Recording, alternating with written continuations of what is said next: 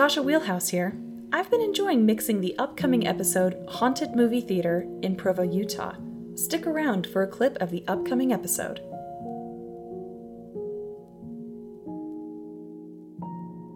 I passed under the poster that read, "The Omen, now playing." I didn't know a lot about it, other than I was not allowed to watch it, although I tried to stay away from scary films.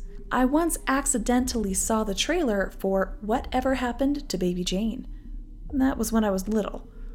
The image of the broken doll's face was more than enough to steer me away from horror films after that. Once inside, I walked over to the closet by the concession to grab the broom. As I swept the floor, I heard the swinging of the heavy lobby door and the shuffle of shoes on cheap carpet. My big brother Mark stood there in the lobby looking around. He didn't realize it, but I saw his nose slightly crinkle. I know what he was smelling too. Old buildings like this one smelled a certain way.